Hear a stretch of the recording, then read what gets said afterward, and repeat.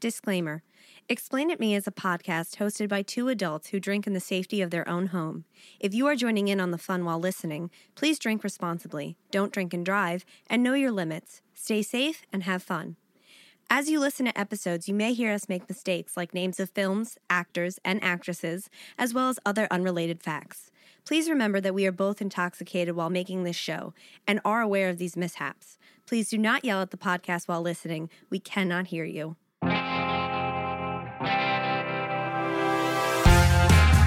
I'm 2.5 wines in. I feel red. Can we get back to the movie, please? Tis confusion. Oh, we don't know that yet. Dad's disease. Explain it me. Explain it me. Explain it me. I've been getting pains I've never had before in my life. Oh, you started recording already, didn't you? Because we're talking about sadness, so I know that we're live. Well, I started recording when I took a deep sigh. Oh. Fuck it. We'll do it live. Rest in peace, Bill O'Reilly. You're not dead yet, but I know you will die at some point soon. Also, not that I give a shit. You're a piece of shit. I really am. Is everybody else... Hold on, English. Words. Yeah. Everyone saw Mitch McConnell have a stroke on live TV. So, are we all ready for him to die? Because it's going to be like Christmas. Listen, he already looks like a fucking toad that has been soaked in acid for 3 months. So I don't understand how he's still... His skin is like leather smooth at the same time, even though it's fucking wrinkly. Like, some bitch on his assistance team is like, yo, you need to moisturize. It definitely looks like a turkey neck, but smooth, not wrinkly. Like a ball sack weird. Would be. Yeah. I just want him to die hard. And I feel like a stroke is easy. It's either any day now or in like 10 years. He's went back 81. He went back to work yesterday. So, and they tell you that if you have a stroke, you need time to recuperate. You need time Where is the Grim Reaper? The Grim Reaper has been taking many vacation days. Because there's plenty of people in politics who need to die. Also, I don't know where I read this or heard this, and people can fact check it if they want, but apparently somebody, leaked information that everybody in politics, everybody at the Senate, they all take Alzheimer's medication, even though they don't have it, because it helps retain memory. Which means they're so fucking old, they shouldn't be doing this job anymore. Excuse me, but y'all, is the retirement age not 65 in this country? But that's a farce because... Right, yes. That's a choice if you could retire at 65. Okay. These are people that definitely should retire. Yes. I'm horribly disgusted by our country by the fact that you have fucking like 70-year-old people working at Target just to get by because Social Security ain't shit. I'm already sad. I know. But like, these are people that go fucking on vacation, is all I'm saying, until you die. They want to be evil and retain more money. People, I don't know if you know this, but you can't take it with you when you die. There is no ATM in heaven. What is it called? I think it's called Swedish death cleaning. Have you heard of this? No. It's like a theory on cleaning out your house where you go through all the items that you have and like either you think about, well, if I die, would anyone want this? Or you call your relatives and family members and whoever else that you care about and be like, yo, when I piece the fuck out, do you want my shit? I would love if I lived in a world where I had nothing to do and I didn't have to worry about money. I would go to people's homes after they die and get to go through their shit and just take whatever I want. But that would mean I would need like estate sale. No, yeah, I know, but I don't want to pay for it. I just want to take your shit if I like it. And then like I would have like a greenhouse, but it'd just be for shit. I don't know if people... You would take a greenhouse? Yeah. How the fuck No, I would have my own greenhouse to store shit, like a warehouse on my property. Why the fuck a greenhouse? It's all glass. Because that's all I imagine a big enough place to store my hoarding shit. I want a storage unit that is made of glass. If you're not Jewish, you won't get it. If one box falls, the whole building is falling apart. Jews love to hoard shit. What is that thing? That has to do with historic trauma, but... Yeah, what's that horror movie that's based on, like, the Jewish juju box of death? It's called the Dybbuk Box. Dybbuk Box. And the movie's called Possession, with my man Jeffrey Dean Morgan. And recently I saw a clip on TikTok of a woman who swears that Jeffrey Dean Morgan was DMing her on Instagram. That he who is married, the Jeffrey Dean Morgan, slid into the DMs and was like, I need you to take out $8,000 of Apple gift cards and send them to me. I would love... She didn't know that was embezzlement, whatever. It was money laundering. Money laundering. I would love to know, because there's a bunch of these stories. Either people just pretend to be someone hot and they steal someone, like a model's photos, or they pretend to be an actor. I would love to know if one of these is actually true. And, like, the person finds out, like, all right, people are trying to scam using me. Fuck it, let's do it. I want $8,000 in iTunes gift cards. Hey, Stephany, how are you? Well, you can tell, I guess. I'm doing okay. I'm doing well. So welcome to Explain It Me, a podcast where two women rant. Talk about a film that's confusing in plot, and the twist is that one of us is supposed to be drunk when they're telling it. Yeah. But both of us are pretty... Yeah, I didn't eat blazed. anything since breakfast, and we're recording way later than we usually Same. do. I also didn't eat anything since breakfast. Yep. So, I have a question for you. You have a question for me. What movie are we doing today? Oh, that's a good question. Today, we are doing the 1997 movie, The Fifth Element. Okay. Banger. It's a good movie, right? Or it's a acclaimed? fucking classic. Okay, I've never seen it. I have not seen this movie in a very long time. And first of all, I forgot how fucking dance this movie is. Can I ask a question? Yes. Is Mila Jovovich in this or no? Yes. She is. Okay. Is Sylvester Stallone in this? No. I'm thinking of a different movie where he plays like somebody in space. So, okay. Chris Tucker is in this? Yes. Okay. And it takes place in the future. Yes. All right. That's all I know about it. I literally have I think, if I had to assume, Mila Jovovich is a prisoner? No. A convict? No. Okay. But they're chasing her for some reason. Yes. All right. That's literally my knowledge of this film. Okay. Well, I will only mention this now because my brain remembers it, and I didn't write this down, but they were considering someone else for the role that Chris Tucker plays in it, and it was either going to be Michael Jackson or Prince.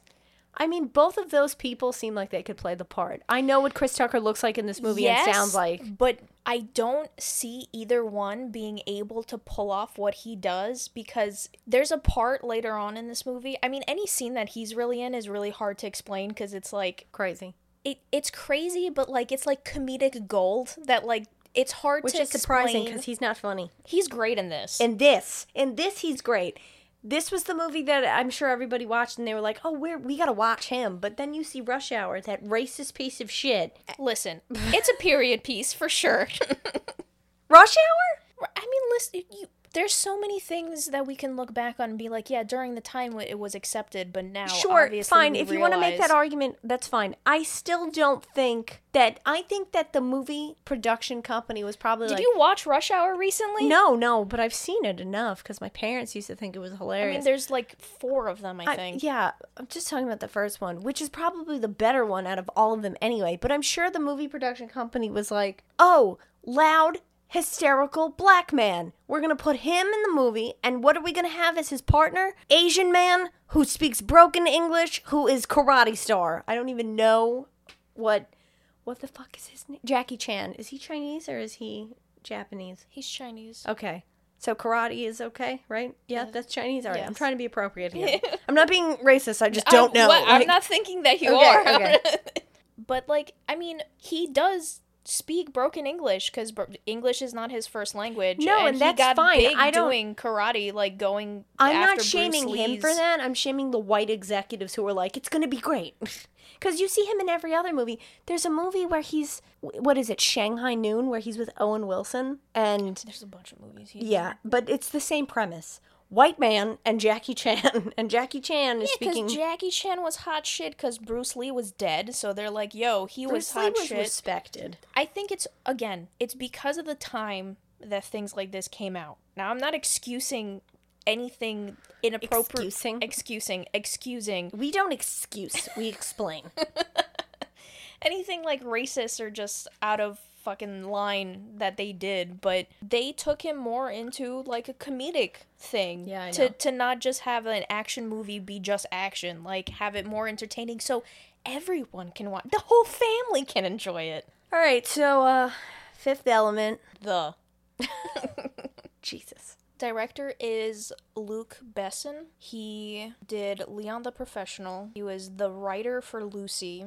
Did he direct The Professional or he wrote it? I think he directed it. I don't remember. It was late last night. Writer for Lucy. He was the writer for Taken 1, 2, and 3. Oh, shit. That's a Christmas movie in my house. Anyways, this guy has also done a bunch of TV shows. Writers for this. He is a writer.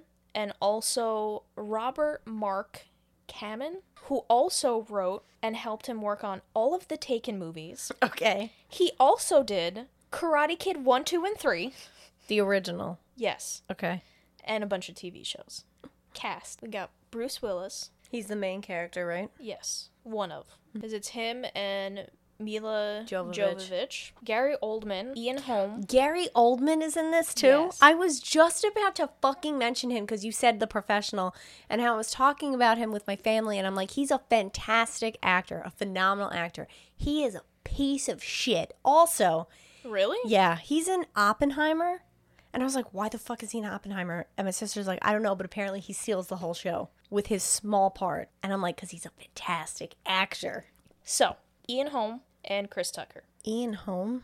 It's okay. Like, You definitely know him. probably, I don't care. Well, all right, let me look up the cast. Question. Hit me. Could you ever see yourself falling in love with someone in 2 days? 48 hours? And they're like they come off as the perfect person. Well, that's what they always come off as. And then Yeah. they end up fucking stealing your bank account and your social security number. All right, we don't get to that point, but just we're living in these 48 hours. In a very serious tone, which is rare for this podcast, time does not measure feelings. Your feelings come very quick sometimes. They sometimes develop over time. Sometimes you don't even realize that you feel the things that you do. I think it's possible. Donna believes in love at first sight. I do, and I also think that sometimes love at first sight happens, but you don't realize that it happens. It's not till later, till you reflect, that you realize, like, yeah, it was love at first sight. Because I have experienced that. I just think that it's possible to fall in love with somebody quicker than you would imagine, but you fall in love with them for the parts that you see then. So there's more to come. So either you'll fall further in love as you get to know them, or you'll be like, oh, this was a mistake. I love them, but there's too many red flags, and you run away. So yeah, I think it's possible. Would I? I would question myself highly because I am insecure about my own mind. This is possibly a little bit of a spoiler. Okay. Oh, Ian Holm died. Oh, he's from Lord of the Rings. He plays the old Hobbit. And famously, he's one of the shipmates in Alien, the original. Yes. Bilbo. He's Bilbo Baggins because Elijah Wood is Frodo. I almost said Hobby because I mixed Hobbits and Dobby. I thought you were going to say Papa. Universes, man. Oh, I was going to add, adding to this 48-hour thing, at the end of the 48 hours, you say I love you to them. I mean, yeah, sure, okay. I could see myself doing that, but that doesn't mean that I wouldn't think back and be like, you fucking idiot. Why did you do that? All right, movie starts. We see Earth from outer space. Who is she? She's thick. And there's a giant alien spaceship approaching it. The ship straight up looks like they fucking super glued some coconuts together. So it looks like Donkey Kong's ass floating into space? It's like butt plug shaped a little bit.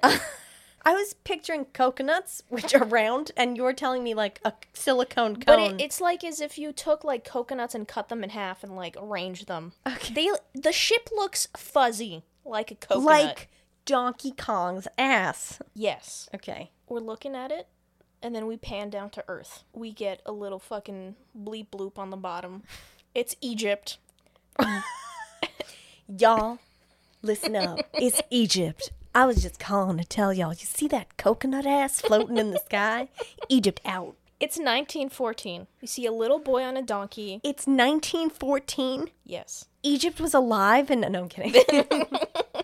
We see a little boy on a donkey, and he's running up to a bunch of other boys who are sitting outside of, like, this stone cave. Like, we're in the fucking imagine... I feel like I'm talking to myself. You're like, what? Desert, and just, like, this giant stone coming out of the ground, and then there's a cave that goes into it. So, the young boy who just rode in on his donkey bitch, he runs into the cave, and we see that there's an archaeologist looking at a wall filled with, like, hieroglyphics, and there's an assistant that the archaeologist has, and then there's, like, another little boy sitting in there. And the archaeologist is looking at the hieroglyphics, and he's, like, he knows how to fucking read them. Well, he's an archaeologist. Right, but they're not, like, Egyptian, they're not traditional, they're space hieroglyphics, okay? Let me just say this. They're not like the traditional hieroglyphics. She hit us with a twist 2 minutes in. Space hieroglyphics? Yes. Hieroglyphics are specific to Egypt, no? Yes.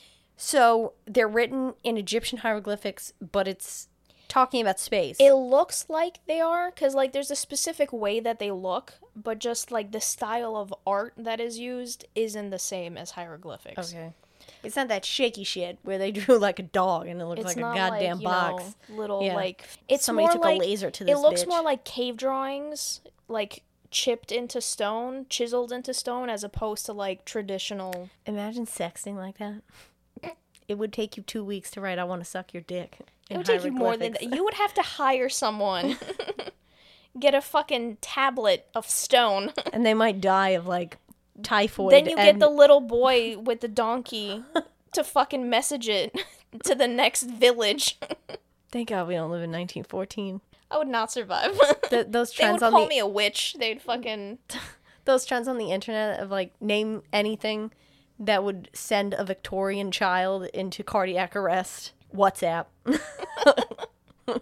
Archaeologist guy is reading this, and he's saying some shit about snakes and evil, and apparently the hieroglyphics are telling him that there's some crazy horrible shit that's supposed to happen every 5,000 years. What? We don't know. We will find out. Stay tuned. The fuck? Some alien race is supposed to attack, I don't know if it's Earth specifically, but basically what's happening every 5,000 years is that something tries to destroy all of life in the whole universe. The entire universe. Yes. Which we don't even know what's in the... Yes. Well, actually, you know, I'm so glad we're talking about aliens because the government came out and said, we got a UFO, bitches. We got a whistleblower. I don't need to spiral anymore. It's not that I don't... Listen, I treat aliens like COVID. It's not that I don't know it exists. I just want to not know that it's there. So anyway... These hieroglyphics are supposed to be explaining, like... I'm trying to word this, because this is so fucking dense, and it has to do with the entire movie. I don't want to lose you right away, even though I probably have. Where are you going? The hieroglyphics are showing him that there are 4 elements. So, what are they? Oh.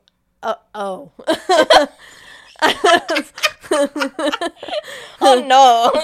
Don't ask. I was like, right, 4, because there's a 5th. The 4 elements, I didn't take chemistry. It's basic, bitch. Water. Yeah. Liquid. They say water. Air. Yeah. Solid. Earth. And gas. Wait, wind? Wind, earth, water, and fire? Yeah. Those are the elements? Yeah. I thought you were talking about the gas. No, like, we're not that deep. Right, We're not okay. the fucking... the fuck is it called? Table. The periodic table. I don't know. We're not on the pyramid table. Bitch. I don't know any of those bitches. Whatever. Fucking, I gotta cut that. Okay. Wait, so there's a 5th element? Yes. What is it? You'll find out. Okay. It's literally in the next sentence. This bad juju, okay? This hieroglyphic fixes the bad juju. The 5th element, I'm getting ahead of myself. I'm getting... So the way that it's like a drawing, and it has each element in like a square, right? So we got like earth, wind, fucking fire, and water. And in the very center, we have a person standing. So I literally am imagining that goddamn thing from Courage the Cowardly Dog. What thing? Like, give me the slab. When he's like that, you know, it's got that hieroglyphic slab and it needs the rest of it. And it has like squiggly hair and it's just standing like it looks like a corpse. Oh, yeah. Oh, God. Yo, that show, man. I love that show, but it fucked me up. So, I started calling him Archie at some point, because I kept writing archaeologist. I'm like, my brain isn't gonna handle this. So, Archie keeps saying some shit that, like, whoa, this is crazy, fucking amazing, this discovery that I just found. And then we see some creepy guy who we find out is a priest. Aren't they always?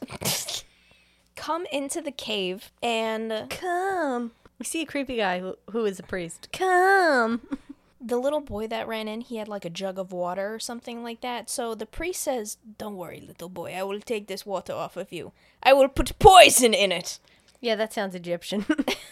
What? He poisons the jug of water? Yes. So basically, he's trying to poison the archaeologist because of what he's finding. Now, why he would even let this bitch into the cave if he knew he shouldn't be there? Great fucking question. But he comes up and he pours them water, and the archaeologist dude is like, oh, priest, like, super happy that you're here. Like, how's life?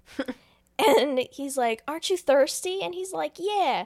And he's like, we should celebrate. And then I think the archaeologist says like, oh, well, you know, we can't celebrate with water. Stupid bitch. Boy, aka assistant. Get me some Hennessy. Go get me some adult juice. So he runs off, and while this is happening, we get a shot from outside of the cave, and the coconut Donkey Kong bitch ass spaceship is landing outside of the cave. Now, the assistant sees that this is happening, but the archaeologist is still, like, super into the fucking hieroglyphics. And the spaceship opens up, and we get these aliens coming out. They look weird. They were apparently, I didn't write this down, the costumes were reused in, like, one of the Star Wars movies. I was about to say, don't they look like Star Wars characters? Are they, like, blue with, like, shit coming out of their head? No, they're gold. Oh, okay. They look like giant beetles. Like, they're huge and round, and then they just have these little teeny tiny ant faces. I'm going to look up what they look like, okay, because everything you just said to me, I had to spell out in my head every word, and I lost you at gold. Cool. So the priest guy sees the aliens coming, and he drops to his knees, begging please, and starts praying. This looks like if somebody said, let's put Snorlax in a CP3PO suit. They kind of look like if Baymax and C-3PO had a baby. You're not wrong. Baymax is cute. And then there was a little ant that got in the jizz. I mean, I don't see the ant face as much as I see, like, the spikes on his back. Well, I kind of see it now. I see it now. The head, like, moves separately, and it's super teeny tiny. I clicked on it to make it bigger, because you can do that on your cell phone. Oh my god.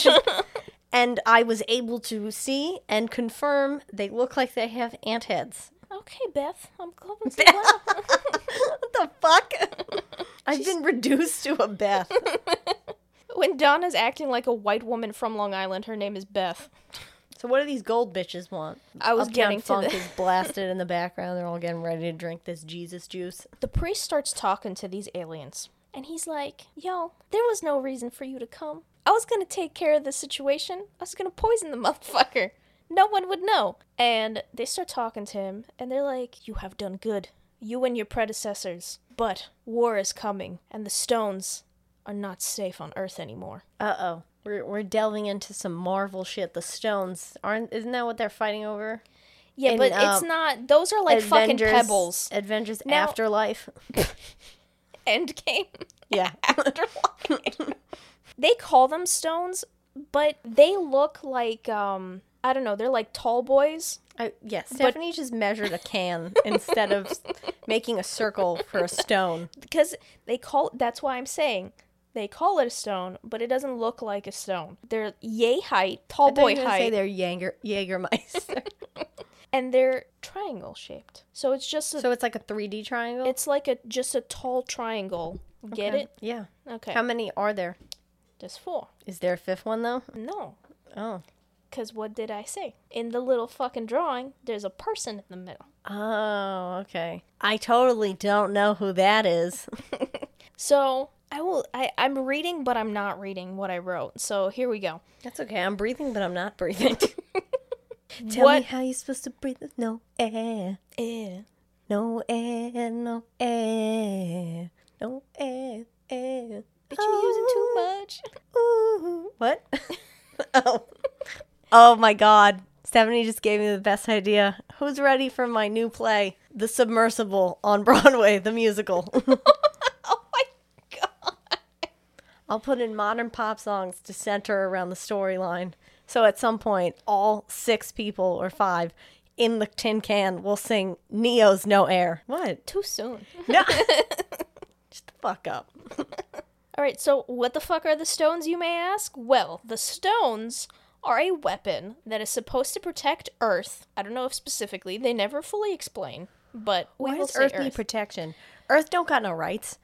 Earth ain't a person. It can't own property. We see one of the aliens has a little special key that comes out of his finger, and he sticks his key finger in the wall, and the wall opens. And we find out that there is a tomb behind the wall that the Archie was reading all the hieroglyphs and shit on. And he's just standing there and he's like, this is really amazing. And someone looks over. I don't remember if it's an alien or a person, but somebody looks over and like gives them the like, yo, take him out. And a different alien comes up behind Archie and just like touches him and he just fucking passes out. So the door opens. The door. The wall. Not the walls. The door. The cave has doors. The wall door. I mean, they just go. You just hear the Home Depot song playing in the background. That's a bop. Anyway, the room. It has 4, like, pedestals, because it looks like that, and stones standing on top of them. And then there's, like, a little stage in the middle where there's a fucking coffin. I was going to say, coffins were invented in 1914? I mean, I can't... What the fuck? The shit the mummy goes in. Oh, a sarcophagus. A sarcophagus. Isn't that what it's called? Sarcophagus. Sarcophagus? Sarcophagus? I'm pretty sure. It's a sarcophagus. No, it's not sarcophagus. It's not sarcophagus. Yo, bitch. What is the thing that the mummies are put in? I don't know how to respond to that. Stupid. Siri. What do mummies go in? I didn't get that. Could you try again? Not mommies. Mummies. You're right. I would not have spelt that word with an R. I didn't know it was called a sarcophagus. I thought it was a sarcophagus. No, they're not sucking cocks. It's a stone coffin. So it looks like that, but the face is not facing forward. It's going up, like it's yelling at the sky. It's mad. Oh, so it's not just laying still? It's like So it's standing up. Okay. But the face, instead of being facing forward, it's on the top of it, facing up. So these alien bitches go in. They take the stones and they take this sarcophagus and they leave. Now, Archie Man is passed the fuck out, but the assistant is still up. And he's having a hissy fit. He's just like, what the fuck is going on? This isn't okay. What is these big bitches coming in here? The wall just opened. Walls can move. What? Automation? So he pulls out a gun. Now you know what I'm going to ask you, right? What? There were guns in 1914? Yeah. We still, not since Braveheart, our 3rd episode on this show, have found out when guns were invented. Oh, God. Hey, Siri. When were guns invented? When was you bringing the guns? When were guns invented? According to Wikipedia, the first device identified as a gun, a bamboo tube that used gunpowder to fire a spear, appeared in China around AD 1000. Okay. I want to say not 81,000. That's AD 1000. Okay, that's not the kind of... You know, no one's like, I'm going to hit you with my Glock bamboo. I need you to find out when the hard guns, metal, were... I was going to say it, but you beat me to the punch. 13th century. What year is that? 12s? Yeah? I'm fucked up. Can you say yes or no? Yes. All right, good. That's all. Guns, a thing. That's too early. I don't... People like to kill each other. So he pulls out a gun. All the other aliens have left at this point, and it's just the priest talking, I guess, to, like, the main alien bitch. So, assistant dude is holding out a gun, pointing it at the alien, and the priest is like, chill. He doesn't chill. He trips. I like that. He trips and he shoots off the gun, and it hits the alien, but he's a metal bitch. Like, come on. It just goes bing and bounces off. But this causes the doors, there's a sensor in the doors. The doors start closing. The walls? Yes. She could be describing Indiana Jones right now. Like the Walmart stone fucking automated doors. The 7-Eleven cave doors. Well, 7-Eleven don't have automated doors like grocery stores do. Some do. It's rare. They start closing. Now, big mamma jamma alien bitch is slow. He can't run. No shit. He ain't a runner. He ain't a track star. So the priest is yelling at him like, come on, you can still make it. Like, just fucking waddle faster. At that point, he should just roll. He doesn't make it. Spoiler. But he's like, he basically says, like, my life isn't important. Just keep telling everyone after you what to do. Are the aliens good or bad? They're good. I thought they were bad. Guys are good. I thought they were bad at this point. Okay. No, they're good guys. So before the wall closes, the alien gives the priest, like, he shoves his arm. He sticks his hand in it, and his hand gets crushed, but his finger is fine. So the guy takes Why do you keep calling it that? Because it's finger. Priest is like, cool, I'll tell him. So, we in the future now, fam. 300 years later. Now, I forgot to mention this. One of the alien guys says to the priest, the aliens are like, we're gonna take the stones because it's not safe on Earth. And the priest is like, well, but what are we gonna do? Like, we're defenseless if you take the stones. And he's like, the alien, I guess, I don't know. They, them. It's like, don't worry. War isn't supposed to happen for another 3,000 years, but we'll come back with the stones. 3,000 or 300? Sorry, 300 years. We'll be back then. We in the future. I just want you all to know, Stephany went Sloppenheimer on that second beer she had, because, whoa. Good. 300 years later, we are what looks like a military base. It's the Oval Office, kinda, I guess. I don't fucking know. Are we on Earth? Yes. In New York. Oh. That's not possible. Global warming's going to take us all. And what year is it? They just say 300. Bitch, add 300. That's really to hard. 1914. All right, so 2014 would be 100 years. Yeah, so it's 2214. No, 2014. Oh, so it's okay. I'd not be alive. Yeah, no shit. So, we're at some military base and late president is there, and we see some spaceships, and there's some shit going on in space. Okay. All right? And the spaceships in space are talking with the president on Earth. I'm sorry. That's like the president is having a very important meeting with the Navy. The ships, he's not talking to the people, he's talking to the boats. Yes, they're autonomous. No, he's talking to the people in the spaceships. The leaders of the spaceships? Or the captains? The military captains, yeah, whatever the fuck. God, I'm getting into it. I get one sentence in, and then Donna's like, they're talking to the ships. Well, I mean, this show is a comedy. How do we get through one sentence? Okay, fine. No comedy for the next 10 minutes, folks. I'm sorry. The comedy killer is being the comedy police. My brain is goo. Okay. Gabagoo. I know. This one texted me last night because she was asking me about movies that we have seen, haven't seen to add to the list. She texted me, have you ever seen Wild Things? And I'm like, you're an idiot. Like, this sounds familiar, but... Might as well ask, not fact check. So, the ships in space are in front of some fucking, like, black hole forming. This black hole spits out a fucking planet that looks like it's covered in lava, and this is evil. What? The planet? Oh, it's evil. It is evil. It is the antithesis. Its name is Mr. Shadow. Wow. Planet names got so inventive 300 years from now. It talks for, like, 2 sentences. But it talks. Instead of naming a stupid dwarf planet after a Disney dog. Pretty sure they named it before Disney. That was the joke. I don't know if you know this, but I make those sometimes. Sometimes they don't hit. Oh shit. Wow. I realized that as I said that. That was fucking me. Wow. I have to pee and my brain is broken. I'm sorry. Rest in peace me. I just got murdered. So they're like, what the fuck is this? We don't know. Okay. I will try to remember. Because this is too much. President's talking to his peep, and he's like, what do you see? They're like, I don't know. It's a fucking giant planet. It looks bad. They're like, let's shoot it. That's the American way. Yep. And the priest is like... Different priest. Yes. So this is the new priest of the same order that is supposed to be taking care of these elements. He's the element priest, who is played by Ian Holm.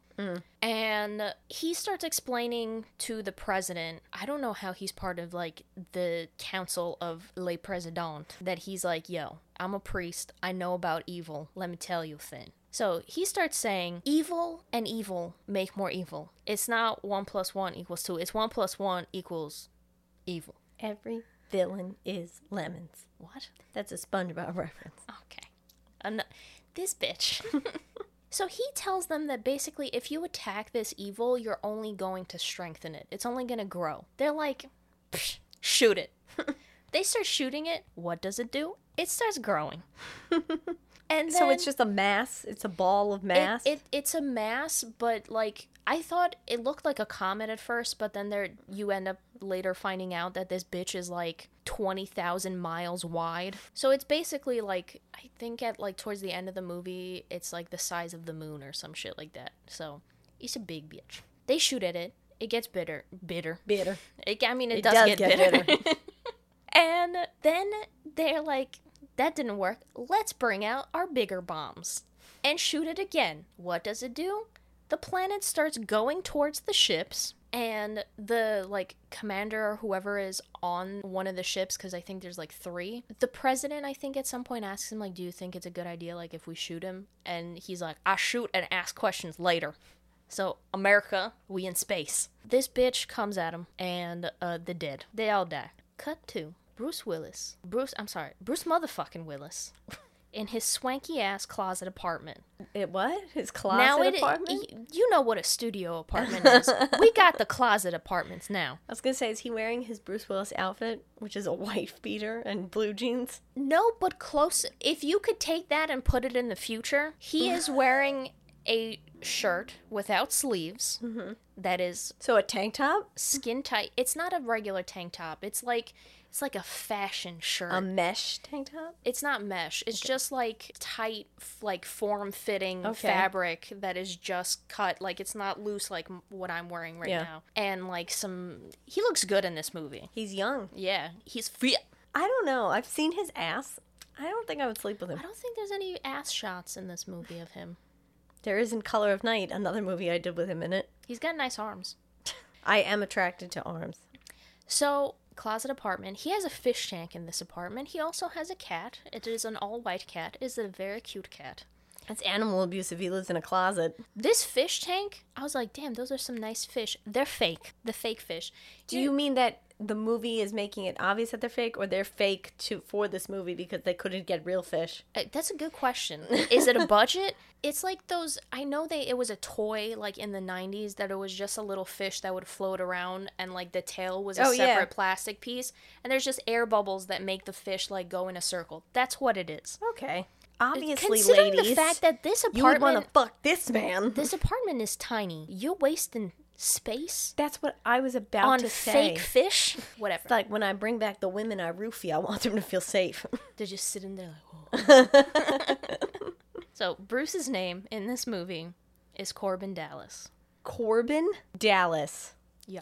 Okay. I didn't Google it. I don't know. We see... I've heard the name. It's just a weird name. He has, like, a couple of shelves, and on one of the shelves, he has a bunch of photos and awards. We find out that he was in the military. And later on, we find out that he was a major in the military. But something happened. Well, we never find out what. That's not a low rank, though, if he was a major. No, it's not. He was high up there. Later on, I don't think I wrote it down. I'm pretty sure. Like, he was on some mission and his whole fucking team died, and he was, like, the only one that survived. He is now a cabbie instead. Okay. I don't know if he, like, hears something, but he goes up to his door, and the door, like, it slides into the wall, and he has, like, a little fucking Ring camera, like, next to the door that he can look into the hallway. I guess he heard something. He goes up to it. He looks at the camera. It looks like it's just an empty hallway. He opens the door, and we see there's a dude, and he has a photo of the hallway, like, attached to his head, and he's holding a gun at Corbin, and he's, like, drugged out or something like that. The guy with the gun, or Corbin is? No, okay. The guy with the gun. And Corbin's looking at him like, it's just another Tuesday. And he's like, hey, you know that your gun isn't loaded? And the guy's like, what? And he's like, that little yellow button, you have to press it to load the gun. So he does it for him, and the guy's standing there, and I don't remember if he asks him for anything, but in the meantime, Corbin pulls out his own gun and points it right at his fucking face. And he's like, you don't need this. And he takes the gun from him, but before he does, he presses a button on the side of the wall, and a fucking rack of guns comes out of the ceiling, and he takes the gun and he puts it in the rack. So basically, what I'm getting from this, they never say it, but he doesn't live in the best neighborhood, and this happens a lot. Okay. So he has a stash of guns that he's taken from other people who have tried to rob him. And the guy is just like, yeah, that's fine. I don't need it. Like, whatever. Like, he's junked out. And the guy is standing in the hallway, and Corbin's just like, nice hat. And the guy says thanks and walks away. I was just about to say, we're 300 years into the future, and we haven't come up with transporting, but they do some Looney Tunes shit where they put something on a hat. Okay, I'm gonna break this for you. They still have phone booths. And they still smoke regular cigarettes. I didn't write this down, but Corbin has a little dispenser thing on his wall that has, like, tubes, and in each tube is an individual cigarette. And I think it says, like, on the bottom there's a little sticker or some shit that says, like, 2 a day or something like that. Oh, okay. So every time he takes a cigarette, like, just one tube opens up. Yeah, because nobody in the past was like, wow, look at this thing in my hand. I can make phone calls with it. Huh. I have an urge to smoke it. Like, that didn't happen. Listen, USB sticks are amazing.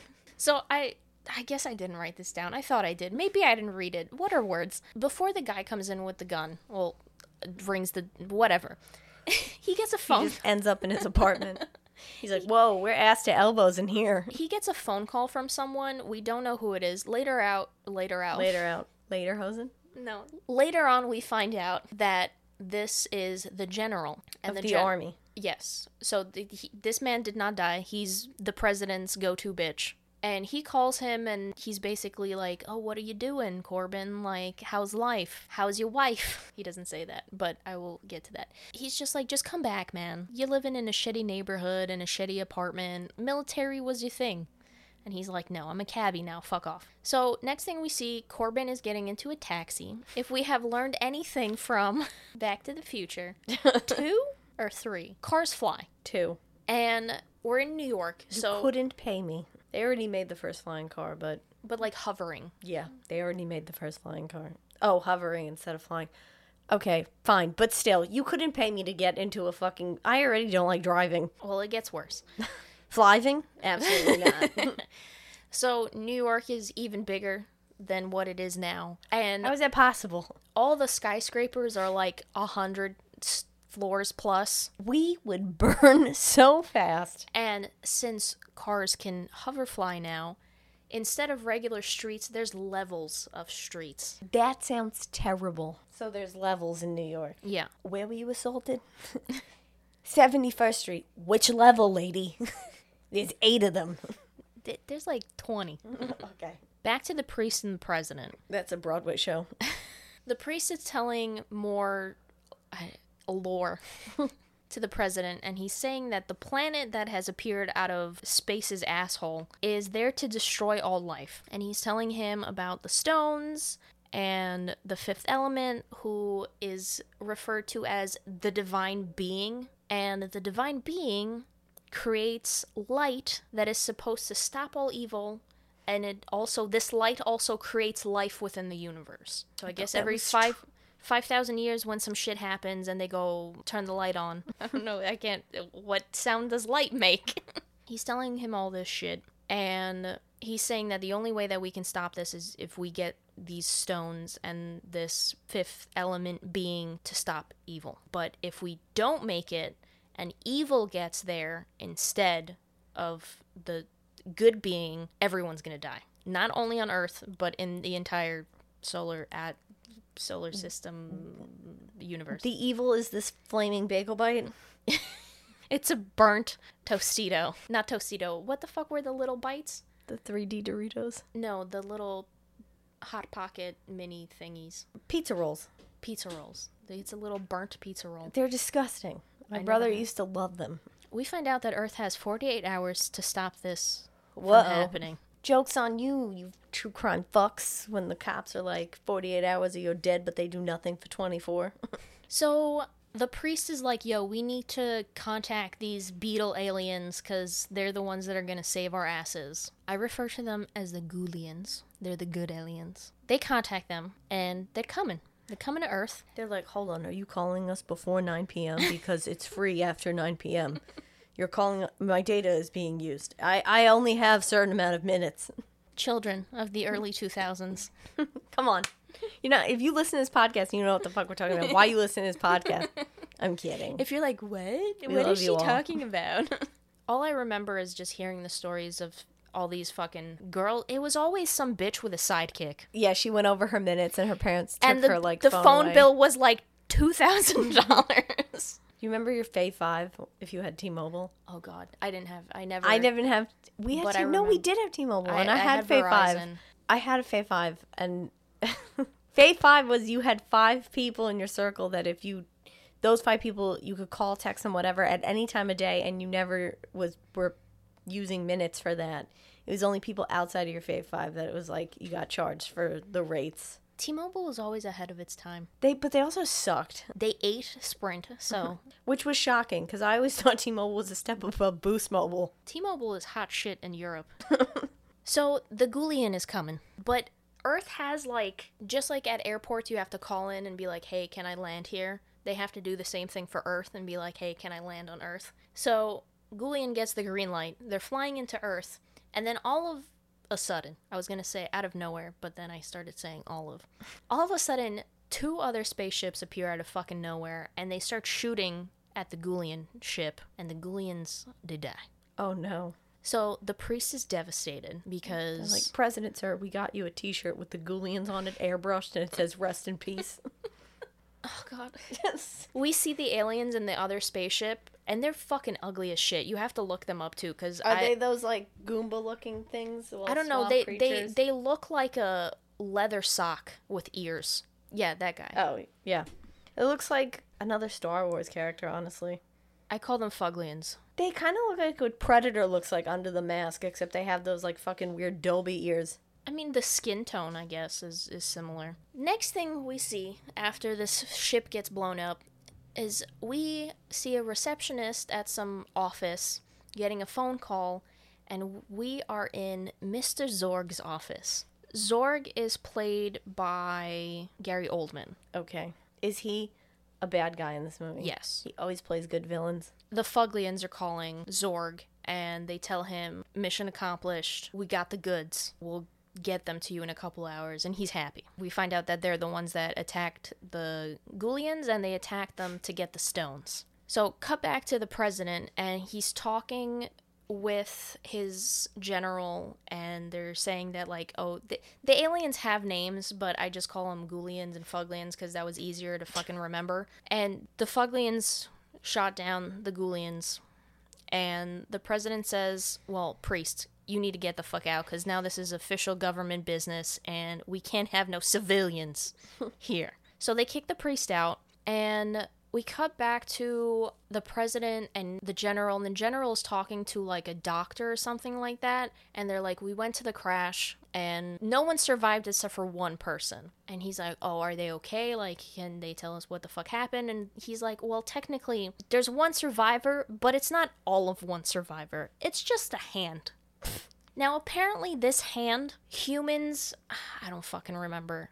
Humans have like 50 or 60 like parts that make up the DNA strand or some shit like that. Okay. And this hand has over 200. So they have Great. some machine that can reconstruct the being from just part of this DNA because it has so many. From one of the Ghoulians. Yeah. Okay. So they put this hand in some fucking like tube looking coffin thing. I don't know. It looks like mailroom. It looks like a So it looks like that, but just big. Yeah. I was gonna say it looks like an MRI machine, but if it was in a tube. They put the hand in, and the machine starts doing its thing and starts rebuilding the body. It starts off with the skeleton, then it does the tissue, and then there's like a screen that comes over, because it's an actual like glass tube. There's like a screen that comes over it, and they bake it so they can make the skin. The shield opens, and we see Mila Jovovich and her itty-bitty titty committee titties. Wait, I thought it was a good alien that they were reconstructing. Are we to believe that human beings are in those big fat suits? They never explain it. Why would they? Because I was thinking that she would be like in the sarcophagus thing. Sarcophagus. But the hand that they're rebuilding her from is from like the Ghoulians. And also the hand that they put in is holding on to like a handle from, we find out later, from a case. Mm-hmm. And the case was what they put the stones in. So I don't know. It don't make sense. But it's her. And the doctor's like, put thermal bandages on her. And that's where, if you've seen any photos of her just with like white bandages, that's what they put on her. Okay. It's all men in the room. And of course they're like, oh my God, a woman. And the general is staring at her. And he's like, I'm gonna need to take some photos for the archives. And the doctor's like, uh-huh. I'm just thinking with my dick. So some little like arm shit comes out above the tube and like flashes her, and she wakes up. She starts freaking the fuck out, and she starts talking in some weird language. Now, I don't remember if I wrote this down, but this is a made-up language that they created for this movie. No wonder fucking nerds love this movie. So everyone is just fucking staring at her, and the general looks over at the doctor, and he's just like, is that glass thick? The doctor's like, yeah, it's bulletproof. So he goes up to it, the general, and he's waving like a card in front of her. He's like, you're gonna need to work on your communication skills if you want to get out of that tube. And she fucking stares at him, like over or under her brows, punches a hole through the fucking glass, grabs him and just like yanks him a little bit and just fucking knocks him out. The tube ends up, she takes the card that he was holding and like puts it into the machine, and the tube opens up. We got a bunch of like soldiers or military people coming in, and they're surrounding the front of her. Instead of going towards where the door is, she fucking yeets herself through the wall. I would expect nothing less. Now, tell me why Drew Barrymore is doing bingo game commercials. Does that have to do with it? I watched this on Tubi, and there's commercials. Same, because I saw the same commercials. I watched my movie on Tubi. It's like her talk show isn't making her enough money. No, her makeup line, they're like selling it at warehouse sales for over 90% off. I didn't even know she had a makeup line. Yeah. The reason why all of these celebrities are doing fucking phone game commercials, because you got her, you got Pedro Pascal, I saw Stanley Tucci doing it. I've seen a bunch of people. Danny DeVito, Kathy Bates, is because when shit started getting bad and everything raised in price and we were still making the same money, all the rich people were like, I need more jobs.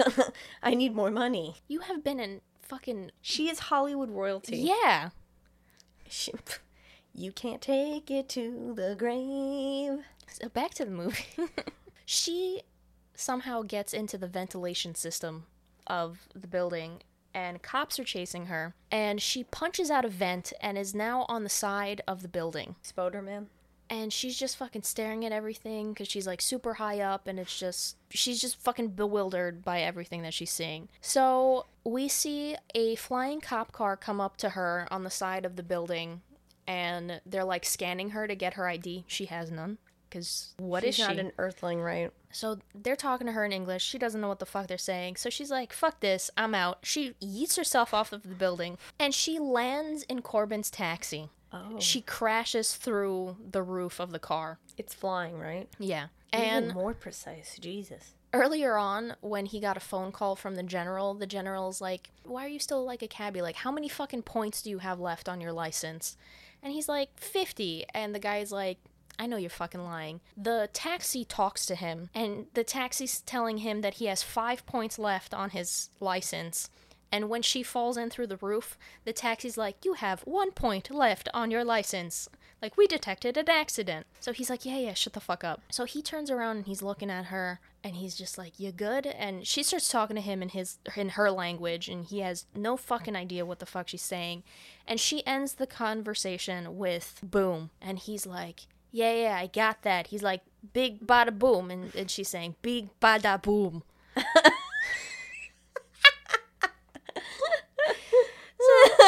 The cops come up Sounds Russian, not even like... I mean, like, when she's speaking in English, she has an accent the whole time. So, apparently, this was, like, Bruce Willis didn't know what she was going to be saying, so they just, like, put them in the taxi and she was just gonna talk. So, the whole big bada boom thing is completely, like, ad-libbed, right? Improvised. Improvised, yeah. So, they're just going back and forth, going like, yeah, big bada boom. She's like, big bada boom. I take it back. You sound like that fucking blue gonzo alien from Star Wars, the one that flies on wings and is like selling children as slaves. So, I forgot his name. Nerds. That's tweet at me his name. The first newer ones. That's from the fourth one because right, I don't but believe the prequel. Don't say that, Stephany. Don't say that, because the only thing that exists in this world is Jesus Christ. Not really. But Jesus Christ said numbers go like this, forward. So I don't do this back and forth shit. So it's the fourth Star Wars movie. But it's before. No, but everything it came out happened. in 2000 and something. Right, but the story is before I don't care what if it's a happened. prequel. Darth Vader does not exist. It doesn't matter. It doesn't matter. I don't want to hear that that's the first Star Wars. It's the fourth one. Anyway. Cops come to his car and they're like, open the door. And he's like, okay. And she's in the back seat, like, talking to him in her language, but he doesn't know what the fuck she's saying. He's just like, I'm sorry, like, I have to, blah, blah, blah. And if you've ever been in a New York City taxi cab, there's always little advertisements on, like, the back seat. And there's a little picture of a crying boy, and it says, please help. Now, how she knows our alphabet, great question. She reads this, and she starts saying, please help. And he's like, I can't. And she keeps saying it, and she's crying. And at some point, he's like, you know what? You're hot. Fuck it. I'll help. And he just drives away. They get into a crazy fucking cop chase. He's running away from the cops. At some point, we hear over the radio, like, calling in all units or whatever, and there's a cop car sitting at a drive-thru at a McDonald's. Thank God those still exist 300 years into the future. And the guy is just like, I don't give a fuck. It's my lunch break. But of course, Corbin ends up hitting the cop car sitting on the side, so they also get involved in the chase. And this specific cop car ends up crashing into a truck filled with McDonald's. Okay. Full circle. Now, I never write this down, but anytime that there's, like, I don't know, flight attendants or, like, servers, they're all, like, sexy women dressed in very not work appropriate, I don't know, whatever attire. Like, the McDonald's chicks have, like, fancy ass wigs on, and they're like, their titties are hanging out, and it's like she's wearing, like, lingerie as, like, a uniform, basically. Why don't we model every job like a Hooters? There's flight attendants later on, same very, like, sexy outfits. He's still being chased, and instead of, like, driving through all the levels and shit like that, he just fucking he nose dives down to the fucking sub-levels. And because, of course, it's New York City, the crummiest levels are surrounded in fog. That is ground level mole people gas. Yes. You will get cancer and die. So they're hiding in this area, and it's too crusty dusty for the cops. They're like, we ain't gonna find shit down here. But he's hiding on, like, the side of a building like this in the cop car, just, like, glued to the side. They're like, none of my 7 pensions covers this. So he, like, finally turns back around. Now, mind you, the whole cop chase, Mila doesn't know what a seatbelt is. So she's just getting fucking flung around in the back seat. And he finally turns around when he's hiding to look at her, and she's fucking passed out in the back. So he opens, like, the little screen divider and goes and checks on her, and she tells him a name. Cornelius Veto, I don't remember how it's pronounced, and then passes out. So Yellow Pages is still a thing in the future. Wow. So he looks up this motherfucker in the Yellow Pages, finds out where he lives, and he knocks on the door, and he's holding Mila, like, passed out. And the priest opens the door, and he's just like, marriages are 1 floor down. And he's like, what? No. He kicks down his door. He goes inside, and he says that she said his name, and that she has some weird tattoo on her arm. Like, she has no idea. I don't know who the fuck she is, but she said your name. The priest looks at her arm, and she has a tattoo of the elements on her wrist. And he looks at it, and he starts going, duff, duff, duff. and passes the fuck out. So Corbin slaps him awake, and then we find out that the language that she's been speaking is called the divine language. The priest is kind of like telling him some stuff, and then he looks at her and he's like, I didn't expect her to be a woman, being the divine being. And he's like, yeah, okay, cool. I have a question. Just more sexist shit just thrown in randomly. Might be too early to ask this. When the government was putting her back together, like Mr. Potato Head, did they know that the hand they had was the hand of the divine being? Okay, so that was just coincidental. It was just the fact that it was the only thing left in the wreckage. Yeah. Okay. So the priest wakes up and he goes to his assistant, and his assistant is a young guy. I've seen him in other stuff, but he's an actor. Good job. Glad we got there together at some point. His assistant's name is David. So he goes to David to tell him, like, yo, the fucking divine being is here. Like, I know I got kicked out by the president earlier, but, like, we still got a chance to save the earth. So the priest leaves Corbin to try to wake Mila up, and what does this motherfucker decide to do? That's right. He decides to wake her up by trying to kiss her. So I thought you were going to say bitch slap her. No. He kisses her, and she wakes up. She pulls his gun on him.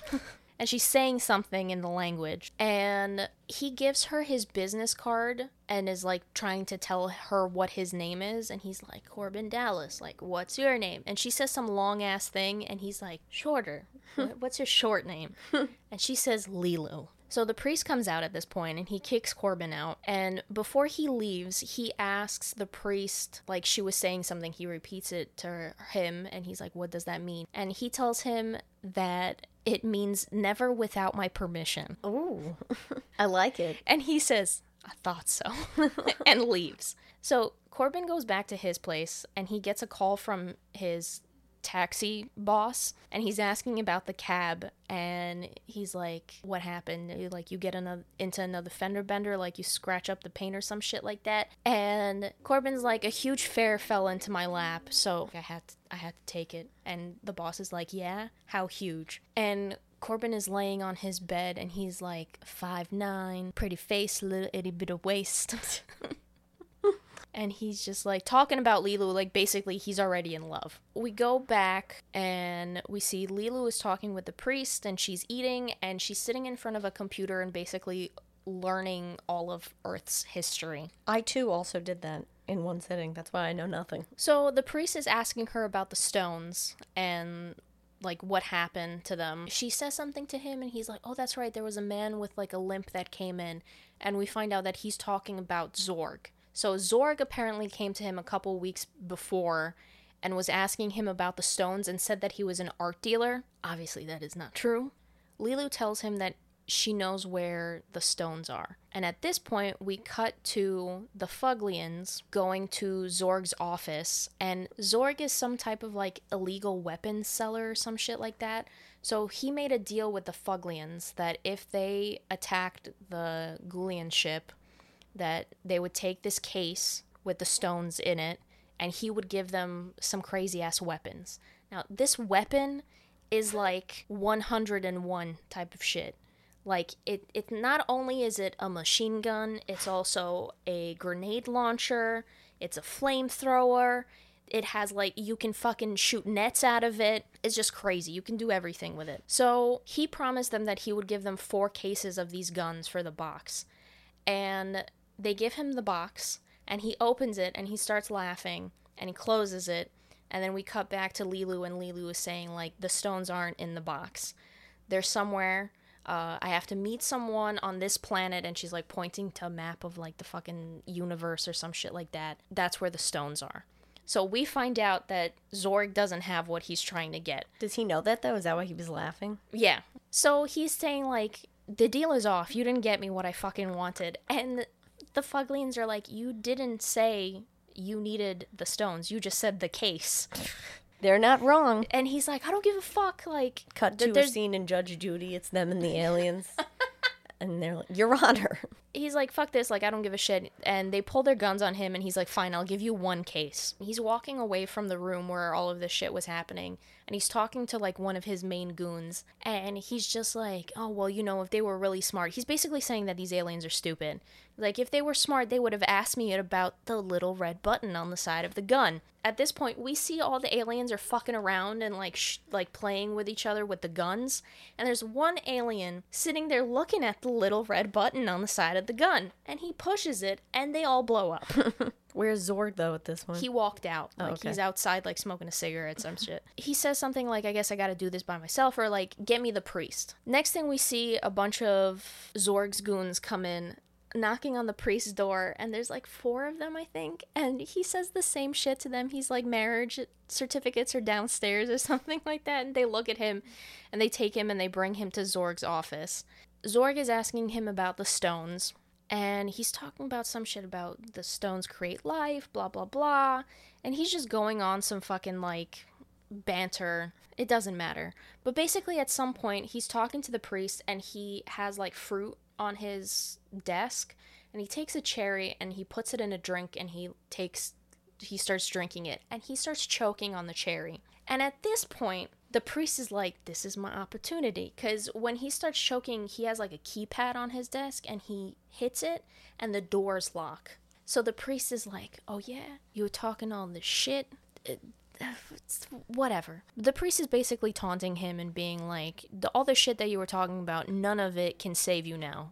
All that needs to happen to you is you need to choke on a little cherry and everything is fucking over. And while the priest is talking to him, he keeps hitting the keypad, and we see like fucking paper and like discs flying out of his desk, and all of a sudden a little like compartment pops out of his desk, and a little creature comes out. Okay. And it looks like a little fucking elephant. Okay. If an elephant and a seal had a baby. Because it doesn't. Things I did not imagine to it come out doesn't of her have mouth. ears, but it has a trunk, and it's like laying flat on the desk. So a walrus seal? And he's like pointing at it. Or an elephant seal? You're getting too specific. But that's, I mean, you said a walrus. I You said said a an seal. elephant and a seal. Yeah. So I said like an elephant seal. No. But they look exactly what you described. No, it has a trunk. Like They an have a actual trunk. No, they don't. They have a small trunk. nose. Yeah. It's not a trunk. Only the males have it.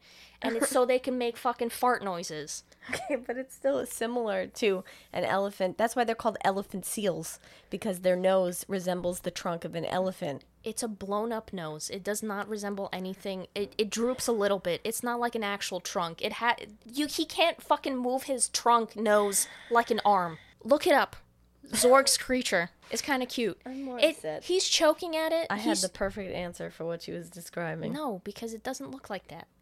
But there is such a thing as elephant seals. Yes, I know it's such a thing, but this is a fucking fake creature. So he's choking. He's staring at this thing like, help me, bitch. And the little creature's like, I don't know what the fuck you want.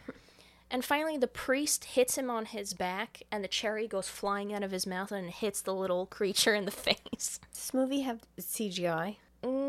Yes, but it's a lot more practical effects. Okay. So Zorg tells the priest that he's gonna spare his life because he saved his. Now Zorg's like, alright, well, the priest didn't tell me shit, so next person, the president. He tells his main goon that we need to find out what the president knows, like maybe he knows some shit about these stones. So this goon straight up attaches like an old school TV antenna to a little cockroach to infiltrate the Oval Office. I'm to believe that the Oval Office has cockroaches? I don't fucking It does have cocaine, so...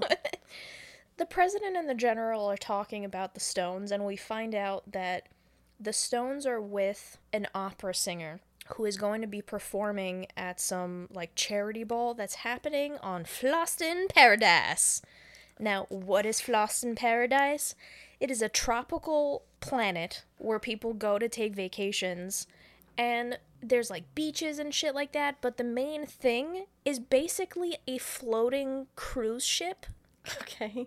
The goon is, like, hearing part of this conversation, and he's kind of getting, like, static, so he can't really hear exactly. My favorite remix. So he controls the cockroach to, like, go up on the table where the president and the general are talking in front of, and he's right in between both of them. And at this point, the president had a fucking stone in his shoe or some shit like that. He has his shoe off. He just takes his shoe and fucking smashes the cockroach. And when he smashes it, we see the goon, like, hear the crazy, like, of the static, and the ear, this effect, whoever did this, like, I remember this just thinking about this movie from when I was a kid. He has a headset on, and they just go flying away from his head and, like, fall off. We hear the rest of the conversation with the president and the general, and the president's telling the general that, like, I need you to send someone on this mission and make it discreet. So I don't want anyone else to know about it. And the general's like, I know the perfect man. Who's the perfect man? Corbin Dallas. Such a dumb name. So we cut back to Corbin, and Corbin is having lunch. Now, set up. Corbin has a window in his apartment, and the window opens up, and there's like it's shaped like a boat. We see it later. But there's like food truck, I guess you can call it. There's a Chinese restaurant that floats up to his window. Oh, wow. And he's talking to the owner. It's like this little old man. And while he's eating, he gets a letter. And it's like from a little chute. And of course it comes right next to the window. And the guy's like, oh, you should open it. Like, it might be good news. And Corbin's like, the last time I got a letter was a letter from my wife telling me that she's leaving me. The second time I got a letter was a letter from my lawyer telling me that he's leaving me with my wife. Funny. So the fucking old guy says some, like, proverb or some shit like that. Like, well, that's all bad luck, but, like, third time's the charm. Like, it should be good luck. And he's like, all right, open it. So the old guy opens it for him, and he's like, you're fired. He leaves. No, before he leaves, he gets a phone call, and it's Corbin's mom calling him, and she's like an old fucking, like, Long Island mom that's just giving him grief, like, oh my god, you finally fucking picked up, like, I've been calling you 20 times, and don't tell me that your answering machine doesn't work anymore, because all that shit is automated, like, you know, whatever. And he's just like, Mom, like, what the fuck? She's like, so are you taking me on this trip? Like, you know, for all the shit that I've put up with you, like, you better be taking me on this trip. And he's like, what the fuck are you talking about? And she's like, oh, you haven't heard? They've been blasting your name on the radio for the past hour that you won this trip to Flosten Paradise. Now, I didn't mention this, but... Radio. Yeah. Throughout the movie, every now and then we've seen, like, advertisements and, like, snippets of some kind of, like, huge contest going on. Because it's, like, some charity ball, it's a big event. And there's a lottery going on for 2 tickets to go to Flosten Paradise. And Corbin won them. Every time you start to say this name, I think you're going to say Florida. So he's already like, what the fuck is going on? This is the point where we find out that Corbin was a major in the military. He got a phone call from his mom, and the second that he picks up and he hears that it's his mom, he tells the little old man to leave, like, this is gonna be a while. So he hangs up the phone with his mom, and when he does that, the general comes to his apartment, and he says, I got a mission for you. And he's telling him that he basically rigged the contest so Corbin would win, so he can go on this mission to get the stones. And the general came with, like, 2 other people with him, and one of them is a woman, and she's, like, fucking Big Bertha bitch Svetlana. Like, she has... Big titty Bahama mama. She has, Princess Leia, like... Space buns? Cinnamon buns, like, on the side of her head. They're just buns. They're space buns. But they look like, you know, cinnamon. They're not, like, regular buns. They're, like, flat. They're, like, earmuffs. So the general tells him Big Bertha is gonna be his wife. He says hell to the fucking no. While this is happening, we get a knock at the door, and it's Lilu. And Corbin starts freaking out, and the general's like, what, who is it? And he's like, it's my wife. And he's like, you remarried? He's like, it's a long story.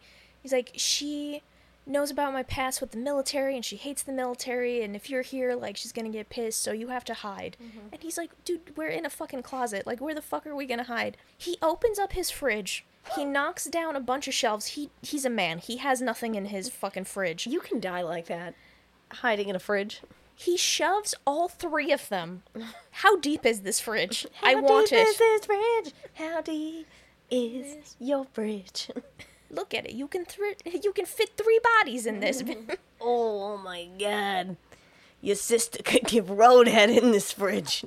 So he shoves them in there. He opens up the door, and when he opens up the door, Lilu says hi, and then the priest pops out of the side of the door and holds a gun at Corbin, and he's like, you need to give us your tickets. We need to go save the Earth. Mm-hmm. While they're talking, this is just chaos. Cops come. And we hear an alarm going off on the floor. And now we've seen this throughout the movie, but there's like circles on one of the walls in his apartment where I guess, like, because it's a bad neighborhood, if they have, like, if the cops come and do checks within the apartment, whoever's living in the apartment has to go up and put their hands on the circles. Okay. So they're going around, and we find out that they are looking for him, but they have this, like, little machine that can scan and look into the apartment, and a cop goes up to his door, and he does the little scan thingy. I completely forgot. Before the cops come up to his door, he's like, oh shit, the cops are here. You guys need to hide. So he takes Lilu, and when he shoved the people into the fridge went down into the floor, and a shower is on top of the fridge. Okay. So he shoves her into the shower, and then the fridge comes back up. And then the priest is like, where the fuck am I gonna hide? His bed is like a pull-out drawer, so he puts him on top of the bed and like shoves in the drawer, and then he puts his hand on the wall. So the cops come up to his door, and they ask him if he is classified as a human, and he says, no sir, I classify myself as a meat popsicle. They think a different apartment is the apartment that he's in, and it's some dude shaving, and this guy is just, I don't know if he's on drugs or just like, he's like, fuck you to the cops. So they're like, he's just a regular New Yorker. Coming from a long line of family members who also felt the same way. So he gives them the finger. They're like, oh, we think we found him. So they bust in. They literally tag and bag his ass. They put him in a bag. Okay. And they're dragging him out. Now, we hear that the cops are leaving and whatever. And then we see that, or we find out, rather, that one of the goons gets a phone call from the cops, one of Zorg's goons, and he called it in, saying that Corbin was like a smuggler of some shit, that he was some type of smuggler, so that's why he called that's why the cops showed up. And the goon is talking to Zorg, and Zorg is holding his fucking elephant slug baby, and he's just petting it, and he's like, good.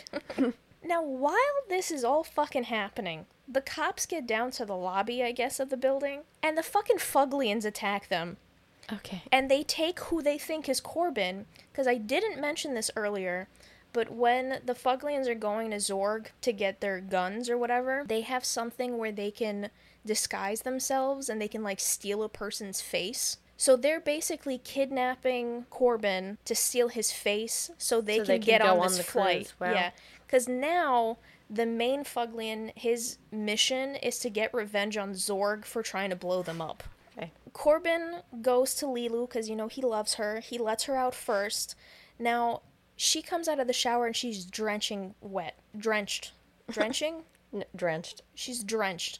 And he's like, oh no, I forgot that the shower has an auto-clean setting or something like that. So she's like shivering. And he's like drying her off, whatever. And then we all of a sudden hear someone that's like suffocating. And he pulls the bed out, and the bed also has some like auto-clean shit, because it saran wraps the bed. And of course the priest is saran wrapped to the bed. Yeah. So he lets him out, and they're talking, and while this is happening, Lilu just fucking takes her shirt off and starts trying to get all the water out of it. So they both turn around, and Corbin's like, you want some coffee? And he's like, yeah, sure. When Corbin turns around to start making coffee, the priest sees the tickets laying on one of his shelves, and he takes one of his awards that he got from the military, and he just bashes him on the back of the head. So he gets knocked out for like a second. He grabs the tickets, they both run out, and Lilu's like, what the fuck?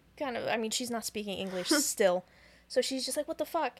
And he's like, I know, but I had to do it. Like, we gotta go fucking save the universe. So after they leave, Corbin opens up the fridge, and all 3 of the peeps are like frozen. And he's like, all right, I'll take your mission. It's the fridge.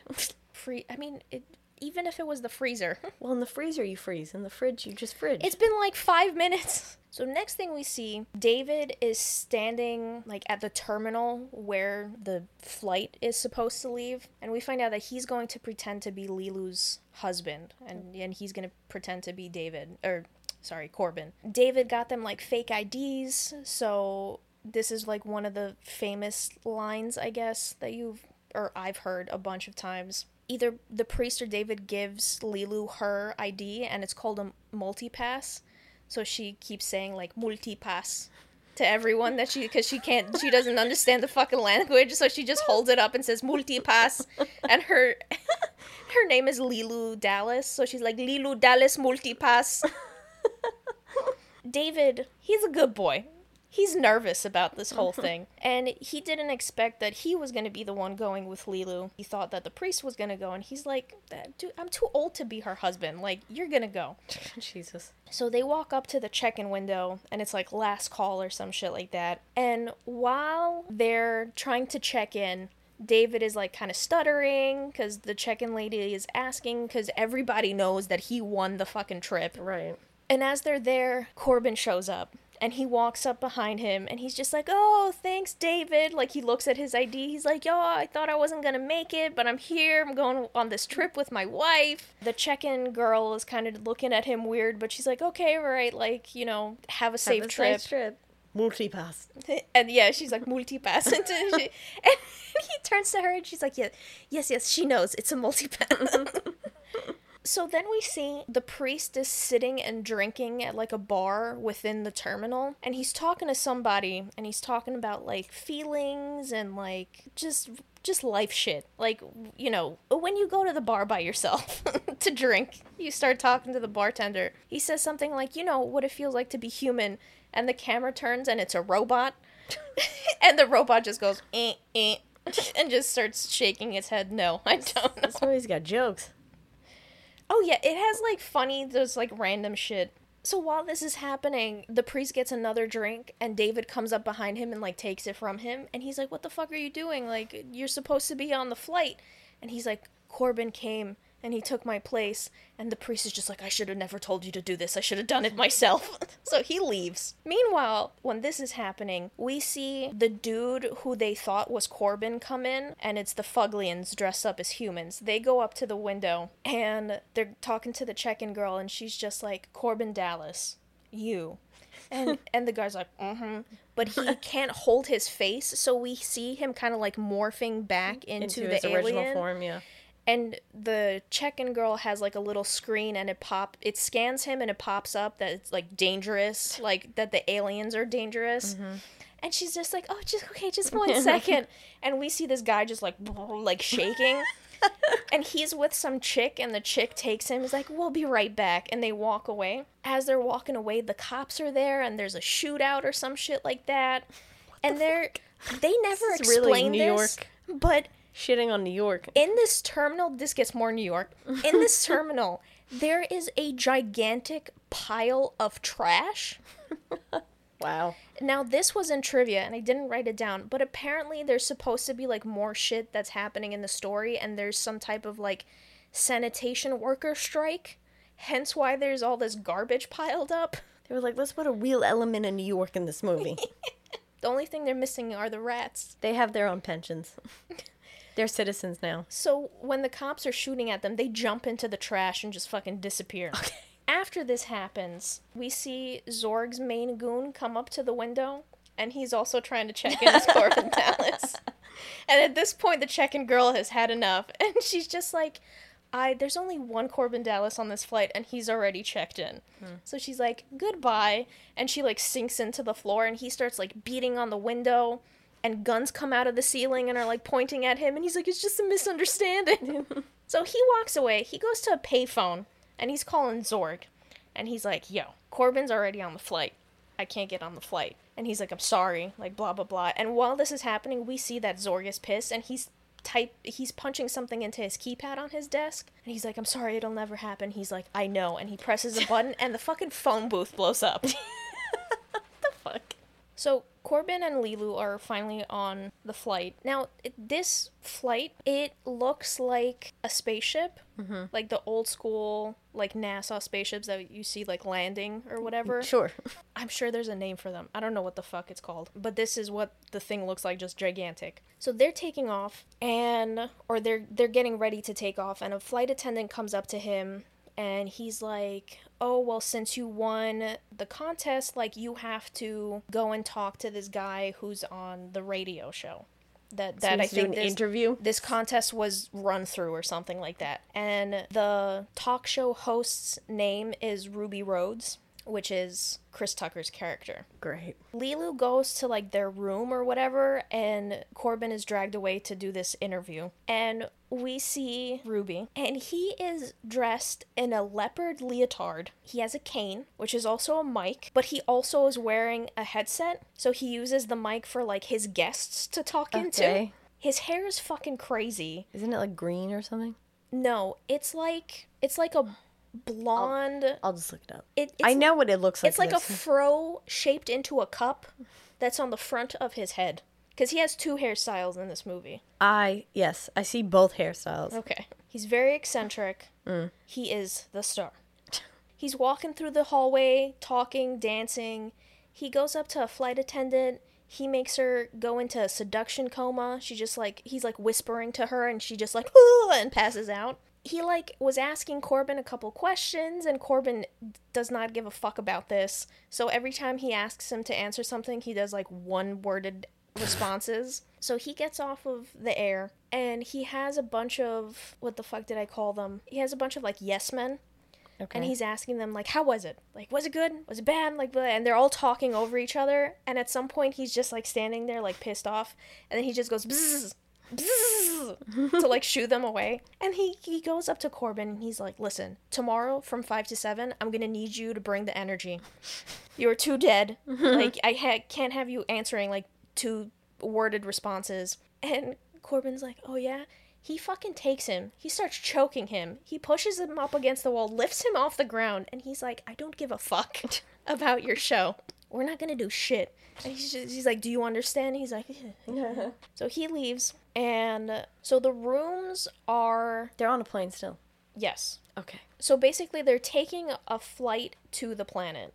Right. And the rooms that they're staying in within the ship plane are like capsule hotel rooms. Yeah, why don't we live in a time where I can sleep in a room on a boat, but I can't sleep in a room on a plane? Well, so this is kind of cool, I guess, but also weird. And it makes sense, right? Like, instead of sitting, you're laying down. It's more comfortable, right? The bed is like, I feel like they only have this in IKEA and, like, warehouses. You know, they have, like, rollers where you can just push shit onto. So the beds are like rollers, because it's levels of different beds, so you have to, like, climb on a little ladder to get into the room, and you just, like, roll yourself into the bed. So Lilu's already there, and he says something to her, and she answers him in English, and he's like, oh, you can speak English now, and she's like, yes, I learned, and she's, like, pointing to a little computer screen that she's watching something on, and he's telling her, like, listen, this mission is gonna be super dangerous. Like, I'm here to protect you. And she turns to him and she says, I'm the 5th element. I'm the supreme being. I'm here to protect you. Goddamn, she learned English and had to fucking roast a man all in one day. As they're talking, we hear over the loudspeakers, like, ladies and gentlemen, our crew is gonna come around to put you to sleep. Please. So, like, forever. The rooms have little doors on them, and there's a button that the flight attendants can push, and it basically just knocks anyone that's in the room out. So flight attendants would love their jobs if they could do this. I was like, yeah, and he's like, he's telling, like, no, like, he still wants to talk, and the flight attendant just goes, nope. So he's knocked the fuck out. Meanwhile, we see the priest was freaking out, and he needs to get onto this flight. So what does he do? He decides that he is going to stow himself away within the landing gear. He somehow got onto the landing, strip. Stephany, in this universe, I hate to bring it up, people. You know what time it is. Wee woo. We're coming in hot on the topic.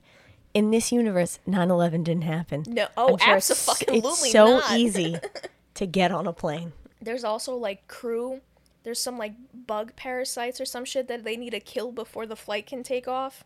Okay. I didn't write it down because it was just whatever. The trivia is talking about that it was like a toy from the 90s that they just shoved another toy into.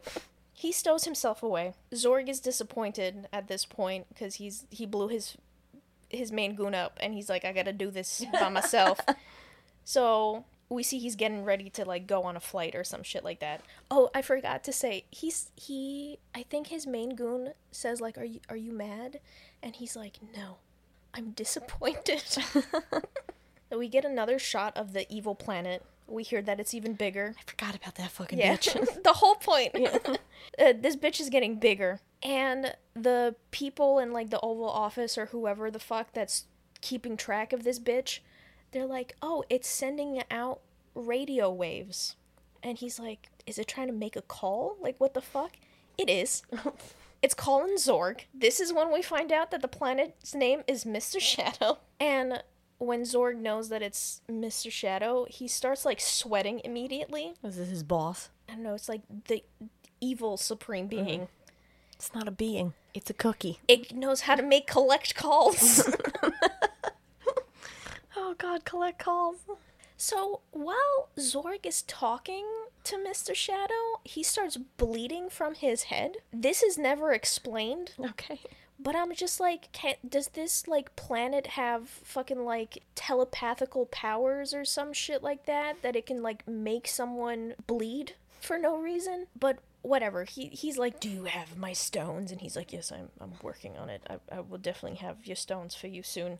But I've run into some bumps along the way, so my pay 3 times the amount. And Mr. Shadow is just like, money is not an obstacle.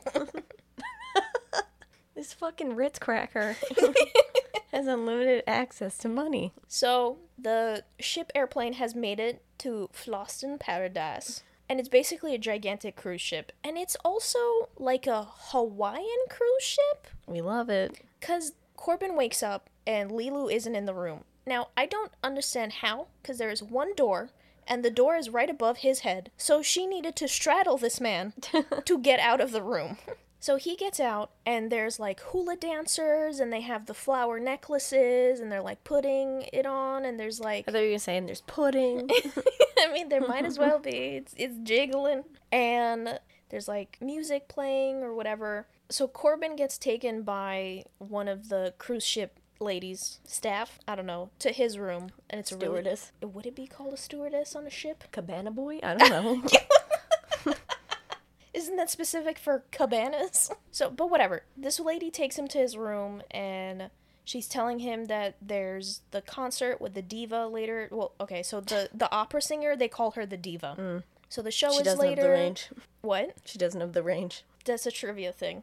Corbin is asking, like, if he needs tickets for the show or whatever, and he's like, she says you have front row seats with Ruby.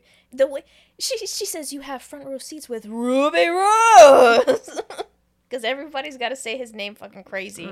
Whatever. Next thing you know, we're going to the concert. Rose is walking through, like, the theater that they're in, and he's already doing his show. He's on his little... Is he in his new outfit? Yes. With his new hair? Okay. Yes. He's kind of, like, talking about a couple of people that are there, and he talks about one specific person, and it's this, I don't know, white guy who apparently is deaf, but he's, like, hot shit because he just has a bunch of hot women around him. So we're just going to have him sit here at the concert and not enjoy it. Well, the only reason he can see the music. The only reason he's introduced is because he's prevalent later on in the movie. So we see, like, a bunch of hot women talking to him, and he's just like, what? And, like, leaning his ear in. They get to the front. When Corbin was talking to the lady that took him to his room, he's asking her if the diva is there yet. And she's like, no, she should be here soon, whatever. He basically wants to see her before, but he doesn't get to. Now, this whole time, we don't know where the fuck Lilu is.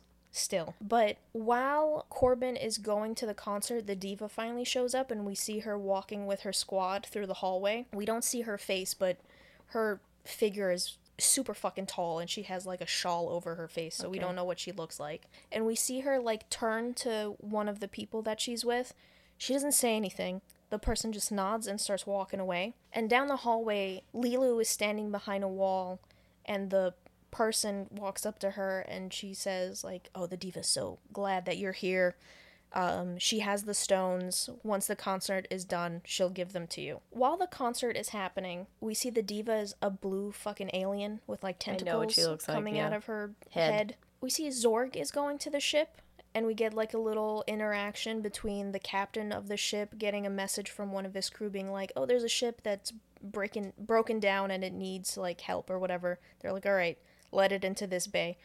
It's Zorg's ship. While this is also happening, we saw that the Fuglians are also on the ship, and they're dressed up, or a couple of them are dressed up as, like, waiters. Since the concert started, the Fuglians decide that they're going to go and break into the diva's room, because they figure that's where the stones are.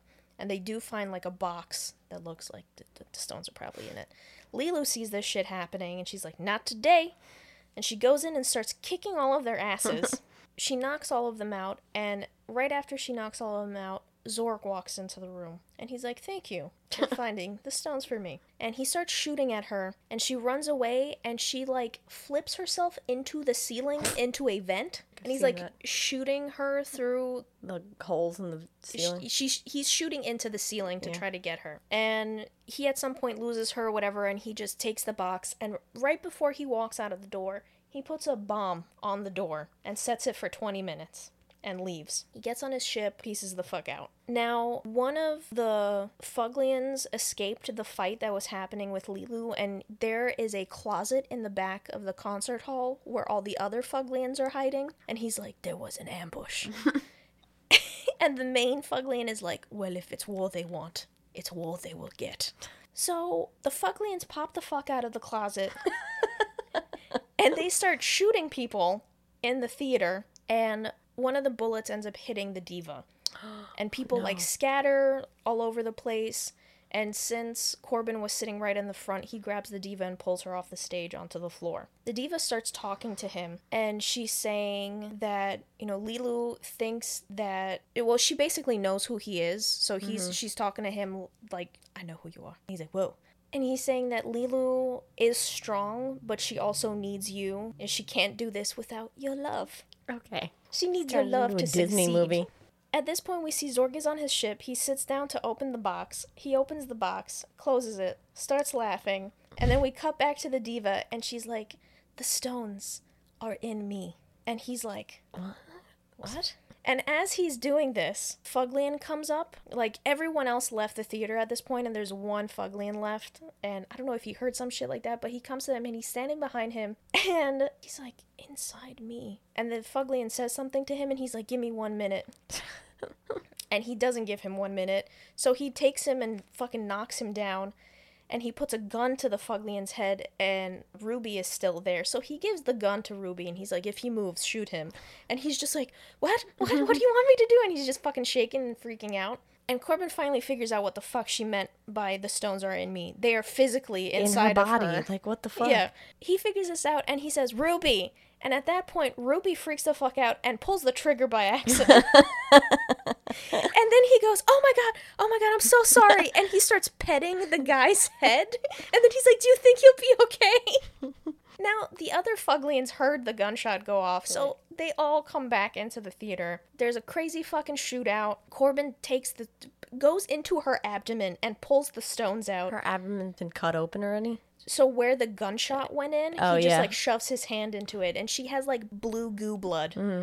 And he wraps the stones in his jacket, and he gives them to Ruby, and he's like, protect this with your life. And then he goes off to fight the Fuglians. Yep, that's a good idea. The man who accidentally shot somebody. The shootout's happening. At some point, Corbin runs out of bullets, and he's hiding behind a bar. At this point, they're, like, outside of the theater. He's hiding behind the bar, and we see the deaf guy is hiding somewhere close to him too, and he's trying to talk to him, and he's like, hey, give me the gun, because there's a dead Fuglian next to him, and he's looking at him, and he's pointing to something, and he's like, yeah, and then we see the guy pick up 2 cue balls from, like, a billiards table and roll them to him. And then he goes and gives him a thumbs up and, like, goes back, and Corbin's just sitting there like, fuck. So at this point, just fucking total chaos starts happening, because the Fuglians end up surrounding Corbin, and he stands up and he has his arms up and he's just like, I was just taking a vacation with my wife. I won these tickets on the radio. And we shouldn't have done this movie. It's already a comedy. It's pretty funny. This part I was laughing. Where the bar is, there's like a balcony above it, and Ruby is on top of the balcony, and he's trying to talk to Ruby, and he's like nudging his head to the side, and Ruby's sitting there, and he's like, what? He's trying to tell me something. What is he trying to signal me? And we see that something fell at some point, and there's like a seesaw that got created by like a table, and Corbin is standing like where the top would be, and there's a Fuglian standing at the end of it. So he jumps onto this, and the Fuglian goes through the ceiling right next to where Ruby is, and his head is just fucking popping out of the floor. And when this happens, the Fuglian starts shooting, and he ends up shooting all his peeps by accident. That basically takes care of everybody else that was, like, there. Oh, but before that happens, Corbin finally gets a gun, and we see there's Fuglians coming up to the balcony where Ruby is, and he's like, where do I go? I don't know what to do. And he's like, stay still. And Corbin shoots, like, a human-shaped, I don't know, outline around him, and he just falls through. Okay. Practical. Yeah. This movie is like Looney Tunes and fucking It's Star fun, Trek. though. He saves Ruby, and then Corbin runs away to go see where Lilu is, because he hasn't seen her this whole time. Or, no, they go somewhere, and they see on a camera that her hand is, like, hanging out of a vent. So he goes to the room, he gets her, and she got shot, and she's bleeding and, like, crying. At that point, Ruby and the priest show up. So before this happened, the Fuglians ended up going to the control room. I skipped ahead.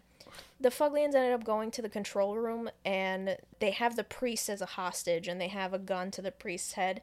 And all of a sudden, Corbin, one of the Fuglians is like, send someone in because we want to negotiate. So Corbin goes in to negotiate, but before he does, he says that the Fuglians won't keep fighting if their leader is dead.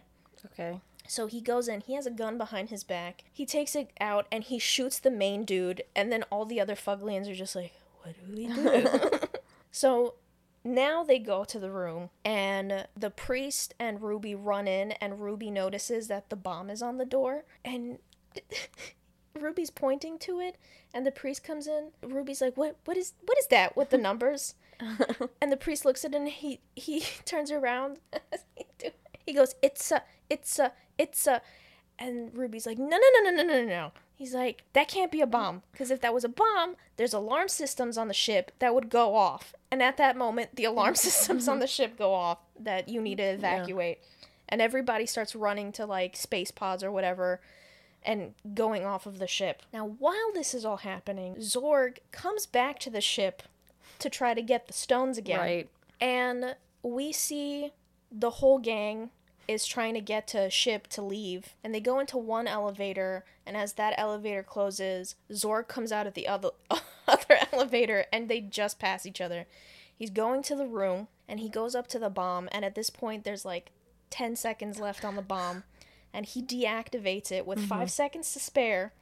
And as this happens, we see that there's still some Fuglian that's alive, and he pulls out a little remote, and he says some shit, and he pushes it, and as Zorg is in the room, a box opens up with another bomb inside of it, and it starts from 5 seconds and counts down, and fucking blows up. Okay. The squad leaves, what is it called? Unfazed? No, by the skin of their teeth. Skin of their teeth, yeah. Zorg is bye-bye. So now they have to go back to the cave temple from the very beginning. In Egypt. Yes. Of the movie. How much are flights to Egypt? Yeah. From space. They head away, and at some point they stop, and Corbin is tending to Lilu, and at this point Lilu's fucked up. She's lived through a lot in the past 48 hours? Yeah, 46 at this point, because we find out they have 2 hours to get to Egypt from wherever the fuck they are. From Flosten Paradise. She tells him that she's depressy spaghetti. And she's basically like, why should I save life when people or, beings do such horrible things? And lady? He's like, what letter are you on? She's like, I'm on V. in the dictionary. And he's like, there's a lot of good words in V. There's valiant, vulnerable, very beautiful. He's just got to be a stereotypical fucking white American Italian dude. Very beautiful. It's a very nice word. So the president and the rest of the peeps start celebrating because they have the stones, right? And they're heading to Egypt. It's all good. And at that moment, one of the scientist guys is like, Mr. President, it's a little early for the celebration because this planet is shooting itself through the universe to come and implode into Earth. So they're like, oh, fuck. So they call up Corbin and they're like, yo, you need to hurry your ass up and get to Egypt. A sentence that the president would never say. I'm paraphrasing. Lilu continues her education because she needs to finish the fucking dictionary before she needs to save the Earth. She's on W now, and she types in war. And she is just staring at every possible, horrible, real photo of war that you can think of. And the last photo that she looks at is of an atomic bomb blowing up, which is, you know what, very time prevalent right now with Oppenheimer out. And she starts crying. Do you remember pocket dictionaries? Yes. Cool. I just thought about them because it sounded like that a little bit, like what she's like learning on, but also because they're obsolete because you just have phones now. Oh, she's on a computer. Okay. Yeah. And the way that she's learning, because she's the supreme being, she's just like insanely scrolling through everything. But whatever. They get to the temple. They start setting up the ritual to prevent the world and universe from dying. And the priest doesn't know how to do this. And Corbin is like, you've never seen this? He's like, no, I've never seen this. Like, the last time it happened was 5,000 years ago. Like, what the fuck? So they start trying to figure out how the fuck to do this. So they figure out that each pedestal in the room has a pattern on it that's supposed to match the stone. Okay. So they have to put each stone on its in matching the right pedestal. place, yeah. But they have to activate the stones. They have to open. Okay. And they're like, how the fuck do we do that? So Corbin goes up to Lilu and she's like crying, passed out, half dead on the floor in the middle of the room. And he's like, how do we activate the stones? And she's like, wind blows, fire burns, and passes the fuck out. And he starts shaking her like, what the fuck do you mean? Is this Avatar? And they're like, all right, each of you pick a stone and try to figure it the fuck out. At this point, they have like 5 minutes, if even.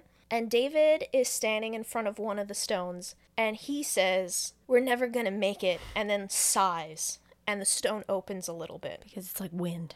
And he's like, oh, it opened. So they all rush over, and they're like, what did you do? He's like, I said this. And then he's like, that didn't do shit. And he sighs again, and it opens more. Corbin's like, oh, yes, wind blows. And he blows on it, and it fully opens. And when it fully opens, like a beam of light sprinkles comes out of it. Okay. Sprinkles. So they're like, okay, go to each element, and then, like, whatever it needs, do it. So David runs to another one, and that one's earth. So there's, like, sand and shit like that. He just throws it on top of it. It opens. The priest goes to the water one. He's sweating like crazy, so he takes, like, a napkin or some shit, wipes his sweat, and wrings it out on it. Fucking puddle. And then Ruby goes to the fire one, and he's like, Corbin, I don't smoke. Like, I don't know what the fuck to do. I don't have a match or a lighter or anything like that. And Corbin has a little matchbox. Now, this would not be in the future either, but whatever. He has a little matchbox. He has one match left. And they're all holding their breath. He lights it, and he puts it on it. And they all activate, and he goes back to Lilu, because she's supposed to be the last element, and she's like, nothing is worth saving, I saw war.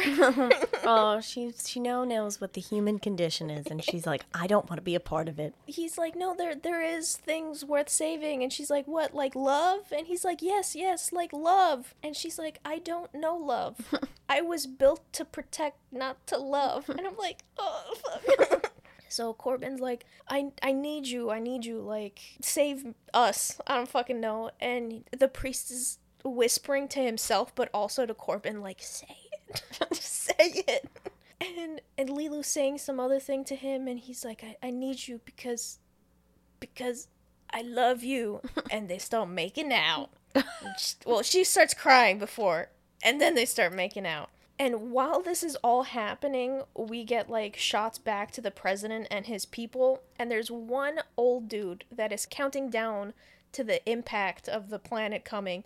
He is super chill, by the way. Everyone else is kind of like... freaking out. We're gonna die. And he's just like, 10, 9. So when he kisses her and they start making out, there's a giant beam of light that shoots out of her mouth and into the planet. Okay. And it stops the planet. And basically, like, it looked like there was lava all over it. It, like, shrivels up into itself and it just stops. Okay. And then the guy that was counting down, he's just like, it seems like the planet has stopped 62 miles away from impact. And everyone's like, oh my god, thank god. So next thing we see, President is walking into the same room that Lilu was born in. And he's laughing with everybody and whatever. And we see the main doctor from the beginning. And he kind of like tries to stop everyone. And he's like, oh, I put Corbin and Lilu into the tube to like help them regenerate or some shit like that. Sure, that's how that works. I don't know, the future, but not. And he's like, all right, well, you know, fuck that. Like, you know, we need to celebrate. I want to congratulate them. He's like, I got 10 meetings after this. So the doctor goes up to the tube and there's like a little window and he opens it and he closes it. And he's like, and he starts making hand signals of like mushing together. And he's like, they need 5 minutes. The president's like, I don't have 5 minutes. And while this is happening, the general gets a phone call. And he picks it up. And he's like, what the fuck? President's like, who is it? He's like, it's some woman saying that she's Corbin's mom. And he's like, give me that. I want to talk to her. And he starts saying like, oh, hey, I wanted to congratulate you and your son for being such an amazing person. Some shit like that. And she interrupts him, and she's like, you're not the president. You don't sound like an idiot. He's a fucking idiot. And the president's looking at the phone and just, like, hands it back to the general. And as this is happening, we get a zoom in to the tube, and then through the tube, and we see Corbin and Lilu are fucking and making out. The end. What the fuck was that? Like, it's not bad, but...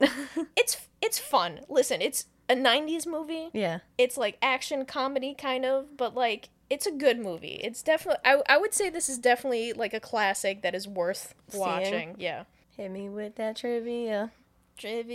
So, the divine language that is spoken by Lilu was invented by the co-writer and director and further refined by Mila Jovovich, who apparently had little trouble learning it and developing it because she already is fluent in 4 languages.